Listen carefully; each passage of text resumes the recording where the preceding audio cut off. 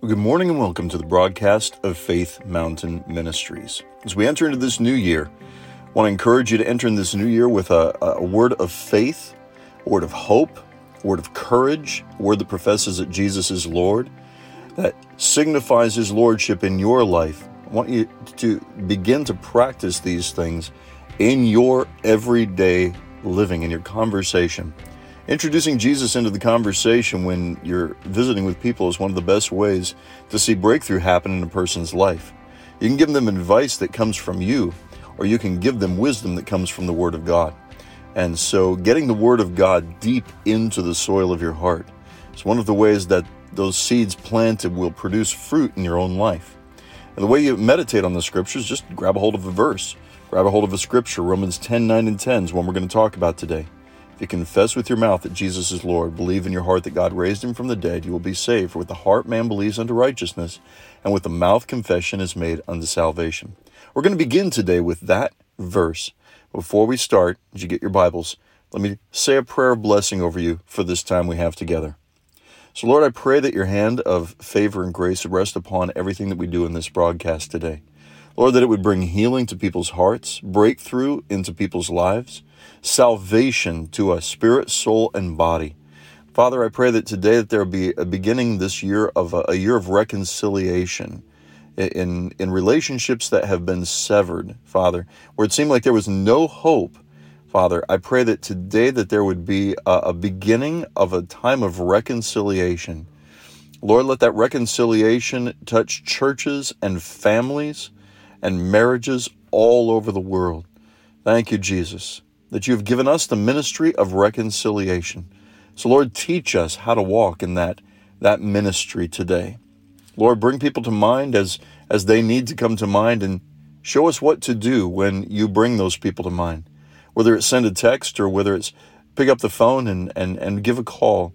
Lord, I pray that you would give us the words to speak when we reach out to connect with people, Lord.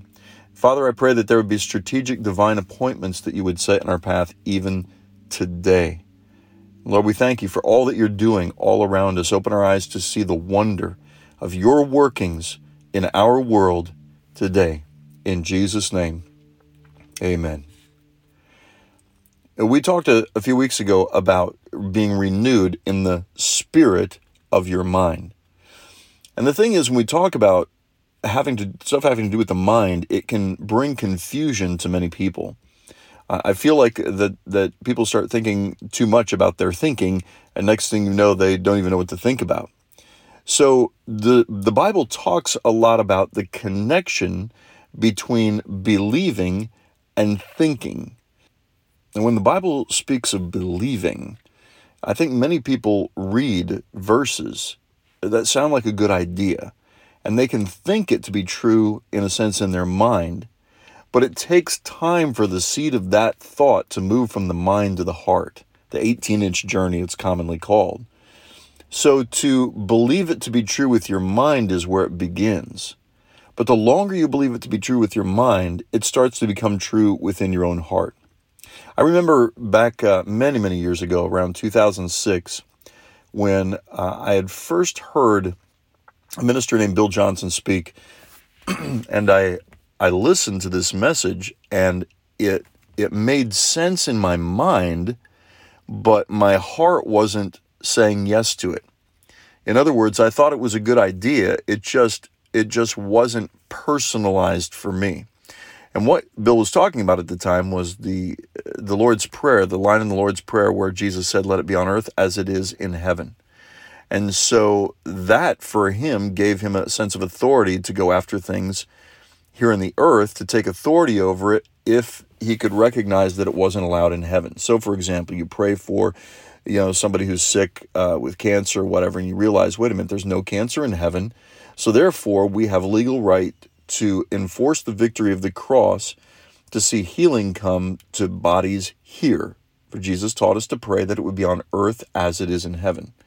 Now, some people would say, well, that means that God will eventually come and he will set things right. But Jesus told the disciples in Matthew 10, says, as you go, heal the sick. So he gave them, in Luke 9, 9:1 and Matthew 10:1 gave them power and authority to release healing over people. And it continued even after the resurrection. After the resurrection and after the ascension, you see the Apostle Paul and you see Peter still releasing the power of Jesus over people and their sick bodies being made well. Think of the story of Peter coming to the temple, and there's the man lame at the gate.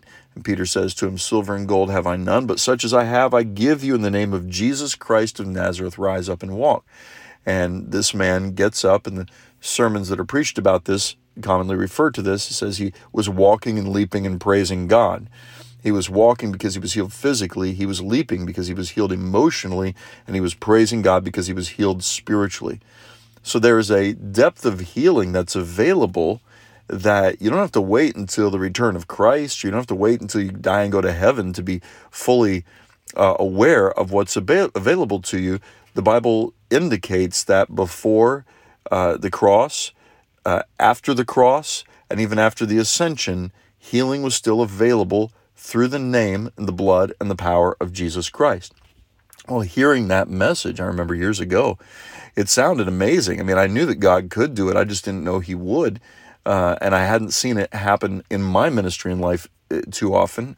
It happened a lot in my parents' ministry, but not in mine. So, your own experience can start to diminish your awareness of what's available to the point where you think that, well, God just doesn't do that anymore. And when I heard Bill talk about that, it really challenged my heart. And then I saw healing begin to happen. And the more that I meditated on it, thought it to be true, believed that it was possible, and then gave place for it to happen, where I made room for those moments to take place. You're sitting talking with somebody and they have my back's really hurting. I messed up my knee, ankles, whatever. The doctors have said this about me. Then introducing into that moment, would you mind if we take a moment just to pray about this, or to ask Jesus right now what he would say about this? And of course, most people don't mind prayer. But then there comes a point where you start to realize, wait a minute, if we've been given power and authority, that means I'm seated in heavenly places. If I'm encountering something that seems to be exalting itself against the revelation knowledge of what the cross accomplished, can I take authority? So we'd use literally those words. We take authority over cancer. We take authority over sickness and disease, whatever it happens to be, to bind and cast it out, whatever you want to call it.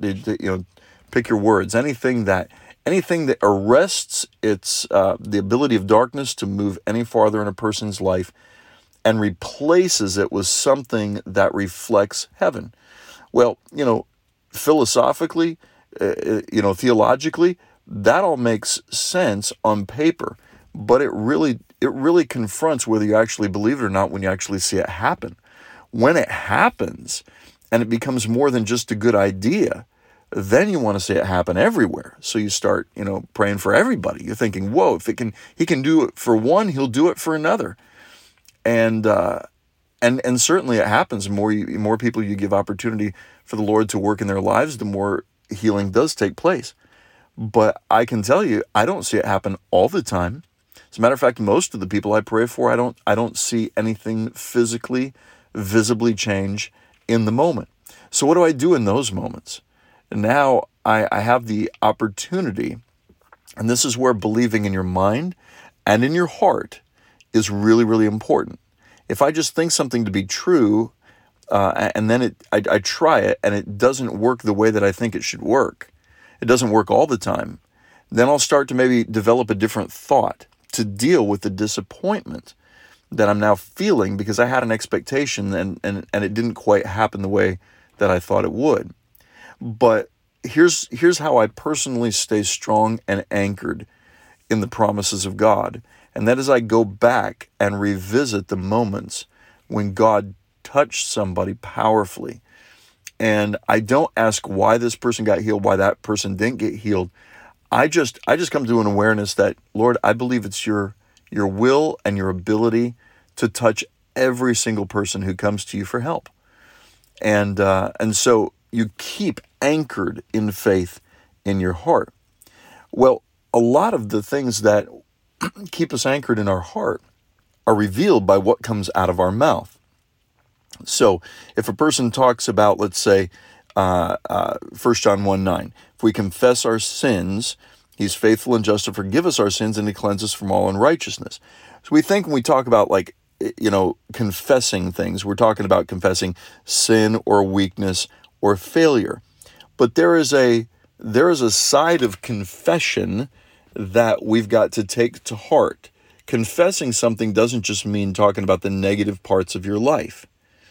The Word of God has so much to say about the positive aspects of confession, the things that we speak and the power of our tongue. And if you and I could begin to understand this, it would make a huge difference in the way you live your life in this year. The biggest thing that would make an impact in your life in this year is to start speaking words that carry hope and faith and the power of what I like to call the resonant frequency of heaven upon them. There is spirit and life in those words. So Romans 10 verse 9 says this, if you shall confess with your mouth the Lord Jesus Christ. Now this has nothing to do with confessing sin. This is a prayer for salvation here. If you will confess with your mouth Jesus is Lord and believe in your heart that God raised him from the dead. What's that phrase? Believe in your heart. Not just with your mouth, not just with your mind, not just think it's a good idea, but believe it in your heart. If you confess with your mouth that Jesus is Lord, and then you believe that in your heart, God raised him from the dead, then you will be saved. So there's something about getting the gospel just past your mind, just past your ears, and let it drop down into your heart. This talk, this speech, the power of this as a confession doesn't refer to any confession of sin. And there's no confession of weakness attached to Romans 10, 9, and 10. This is purely a confession of the lordship of Jesus Christ. And we mentioned lordship. It's the authority of Christ. It's the godship, the deity of Christ. It's the I amness of God in Christ. It's the reality that he is your Lord and your Savior. He is in that place of authority in your life. And then believe in your heart God raised him from the dead. In other words, it's not that he lived 2,000 years ago, gave us some good messages and taught us how to live and then died, never to be seen again. No, God raised him from the dead, seated him at the right hand of the Father. You and I are connected in him by the power of the Holy Spirit that dwells within us, testifying to us of the life of God in Christ. You believe in your heart that God raised him from the dead. Then what happens? You'll be saved. The salvation that was paid for on the cross starts to become real to you. And this verse is so incredible in how it finishes this thought. For it says, with the heart man believes unto righteousness, and with the mouth confession is made unto salvation. It doesn't even mention your mind here. We're renewed in our mind, renewed in the spirit of your mind. We have the mind of Christ. But the two things at play here are the heart and the mouth. That's interesting because what comes out of your mouth, you could say, well, some people just say everything they think. I like it more when a person says what they believe because your thoughts are scattered everywhere. I mean, you can think good things, bad things. I mean, your mind is really kind of like an information sponge. It's taking so much stuff in. So saying as my wife's grandmother used to say, saying every fool thing that comes into your mind is not a wise way to live. However, when we take certain thoughts that we have come into our mind and say, I'm going to choose to believe that. I'm going to choose to dwell on that. I'm going to choose to personalize that. Then we're letting what's in our mind drip down into our heart. And what comes out of your mouth more reveals what's in your heart. I used to like to, when I would preach the message, you guys have heard this message on the sound of your blood. I talk about it, about being the blood speaking. the very core of your being. You're speaking from your deepest place, from your believing believer. Whatever your believing believer believes in comes out through what you speak and through what you say. And so it says, with the heart man believes unto righteousness, with the mouth confession is made unto salvation. You know that the Christianity is called the Great Confession. Hebrews chapter 3 and verse 1 says we should consider the apostle and high priest of our profession, and some notes in Bibles will say confession. We should consider the apostle and high priest of our profession or confession.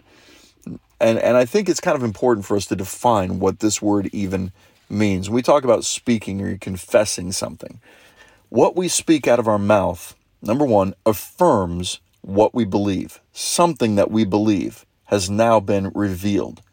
The second thing it does is it testifies to what we have come to know and receive as truth. So what we speak that reveals what we believe also reveals that there is a seed of a thought that was planted, and it shows us what we meditated on. It's kind of like if I see a person doing surgery, right? If I walk by a hospital operating room and I see a surgeon in there, I can immediately, by his actions, tell you a little bit about his life. We can work backwards, and I can say that he couldn't have done that if he didn't go to school for it. So he spent time dwelling in wisdom and knowledge to achieve the ability to do what he's doing.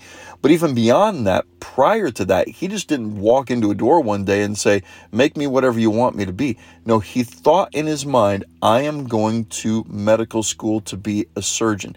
He thought at first it was a good idea. Then he went to school and actually proved himself to be able to gain the wisdom to do it. And now he's engaged in the practice of it. So what we speak out of our mouth and the life that we live affirms what we believe, testifies to what we know, and it gives witness to a truth that we have embraced. That's the hardest part right there. Because in this world, there is an enemy that seeks to steal, kill, and destroy. And there are circumstances that arise in this world that exalt themselves against the knowledge of God. And so we have a challenge here to hold tight to the promise of God that empowers us to live in this world in victory, enforcing the victory of the cross, while at the same time there are moments of contention and tension where we don't see the promises fulfilled in some circumstances. And when we try to figure out why that is, to try to somehow look for somebody to blame or something to blame, we come up with all kinds of bad theology. In those moments where you don't see somebody healed, you go back to the promise, you go back to the faithfulness of the Lord, you go back to the scriptures, and you re-anchor your heart in those moments, and then you continue to go out and represent the love of Jesus Christ to the world. I think that if we get into a try before you buy kind of a scenario when it comes to the promises of God, we find ourselves not living in faith, but we're looking for a validation for what we claim to believe. So let's say you pray for 1,000 people and only one person gets healed. Was it worth it to go through 999 disappointments to get to the one that actually got healed? You know, the biggest persecution I've ever had for praying for somebody, out in public or whatever, is simply thank you. It seems that there are people that are looking for somebody who believes in more than just whatever will be, but they walk with a measure of authority, taking dominion within the context of this world to bring about the love, joy, and peace, or the righteousness, peace, and joy of the kingdom of God. So when people walk releasing the kingdom of God around them, it releases goodness into the world, and it actually gladdens the heart. It gives people a sense of hope. And the word hope means the joyful expectation of good. We say, well, there's circumstances that happen that bring disappointment. And that's one of the biggest things that we contend with, is how to stay hopeful in the middle of circumstances that exalt themselves against the promise and the knowledge of God. So Hebrews chapter 4 and verse 14 gives us this word. Let's hold fast our profession or confession.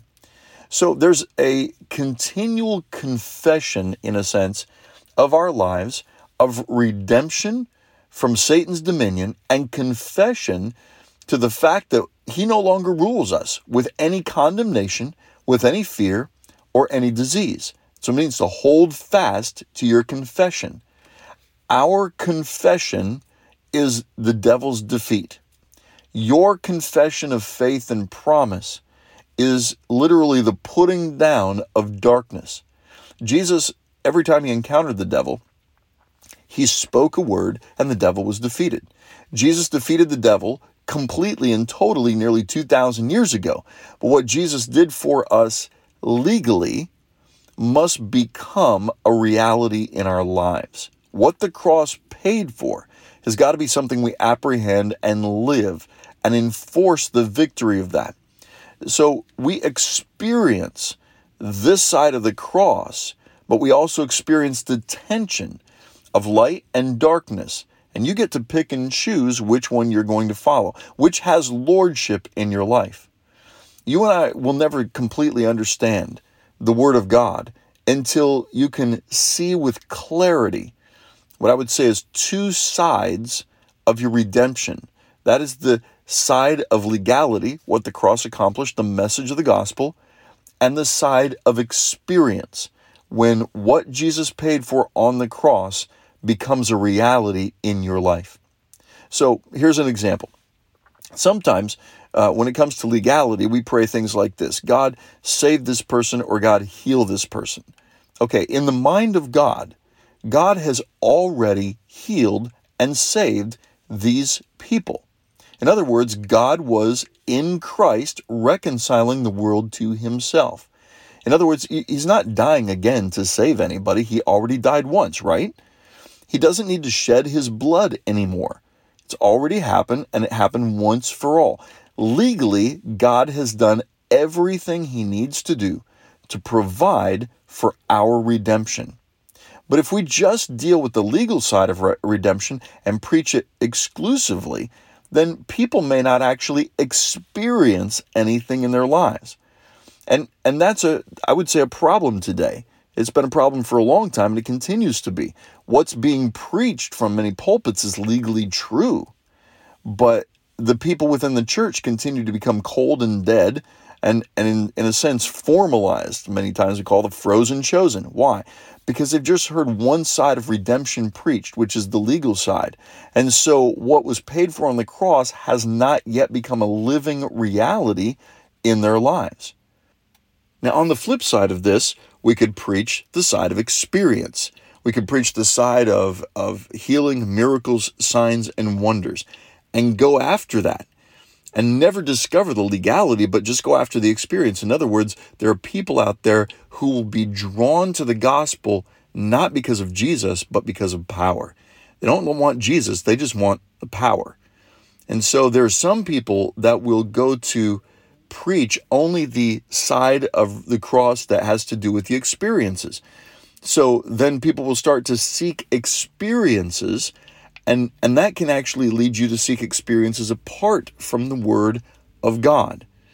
So if they're not anchored into Jesus as the source of all experience, they're not anchored into the cross as the source of redemption and salvation, and they don't operate in obedience, surrendered obedience to the voice of the Lord out of relationship, then it's almost like we're shoving Jesus aside, and all we're doing is preaching either legality or we're preaching power.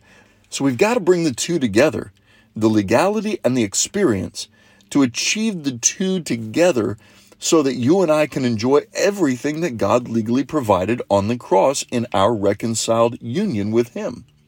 So what God in Christ legally purchased and provided for us, when that becomes ours in experience, when we believe the Word of God in our heart and confess with our mouth that it's true and that it's ours, my goodness, life changes. So, for example, you can see the legal and the experiential side of the cross in Paul's writings. In Romans chapter 10, verse 8, Paul said, "The word of faith which we preach." Now, this particular expression, that word of faith which we preach, this isn't seen anywhere in the Old Testament, because in those days, They didn't have the redemption experience of the cross, the ultimate sacrifice that ended the sacrificial system. They didn't have that available to them like you and I have. They didn't even understand clearly what was being prophesied about the Messiah. They had an expectation, and Jesus wasn't meeting that expectation because they didn't know what the Messiah was actually here to do. Even prior to the cross, you don't really see redemption outlined. You see experiences, but redemption wasn't actually available to people prior to the cross. Jesus forgave sins, but you know what we have because of the cross? We're made a new creation. It's more than forgiveness. It's the restoration of innocence. So redemption came available to humanity when Christ was crucified and raised from the dead and seated at the right hand of the Father. Prior to the cross, you could have your sins forgiven. But in the new covenant, the Christic covenant, we have more than the forgiveness of sins. You have the new birth, and you become a new creature in Christ. So if a person sins after he's been born again, he doesn't need to be born again time after time. You're born again once, but you can be forgiven of sins many, many times. And thank God for that. That's why we have this verse in 1 John 1:9. If we confess our sins, he's faithful and just, listen to this, to forgive us our sins and to cleanse us from all unrighteousness. In other words, the residual effect of that sin. That's the deal, as we begin to realize as we go through life, we don't have to live in bondage to sin at all anymore. We can live alive and free unto God. So go back to Romans 10:9 and 10. If you will confess with your mouth that Lord Jesus Christ and believe in your heart that God has raised him from the dead, you will be saved. For with the heart man believes unto righteousness, with the mouth confession is made unto salvation. You know, when people hear the word of God preached, it challenges our thinking, challenges us to straighten out crooked thinking. The word of God reveals that without Christ, we're lost. Without Christ, our identity would be a sinner. Without Christ, we have no power to save ourselves. You can't make yourself righteous. You can't redeem yourself. So when a person finds themselves in that condition, all they have to do is simply say something to the effect of, "Dear God, I know, I can see that without you, I'm lost. I can't save myself. I know that without you, I'm a sinner.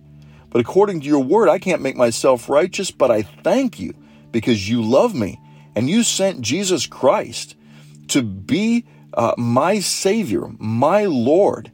Through his righteousness and redemption, I receive grace. I receive salvation. And I believe that Jesus Christ died for my sins according to the scriptures. I believe that he was raised from the dead, that he is my justification. And I confess him now as my Lord and Savior. And now fill me with your Holy Spirit, Lord. I ask you to fill me up to be your temple, the temple of your Spirit. Show me why I'm even alive. Give me purpose and meaning in this life.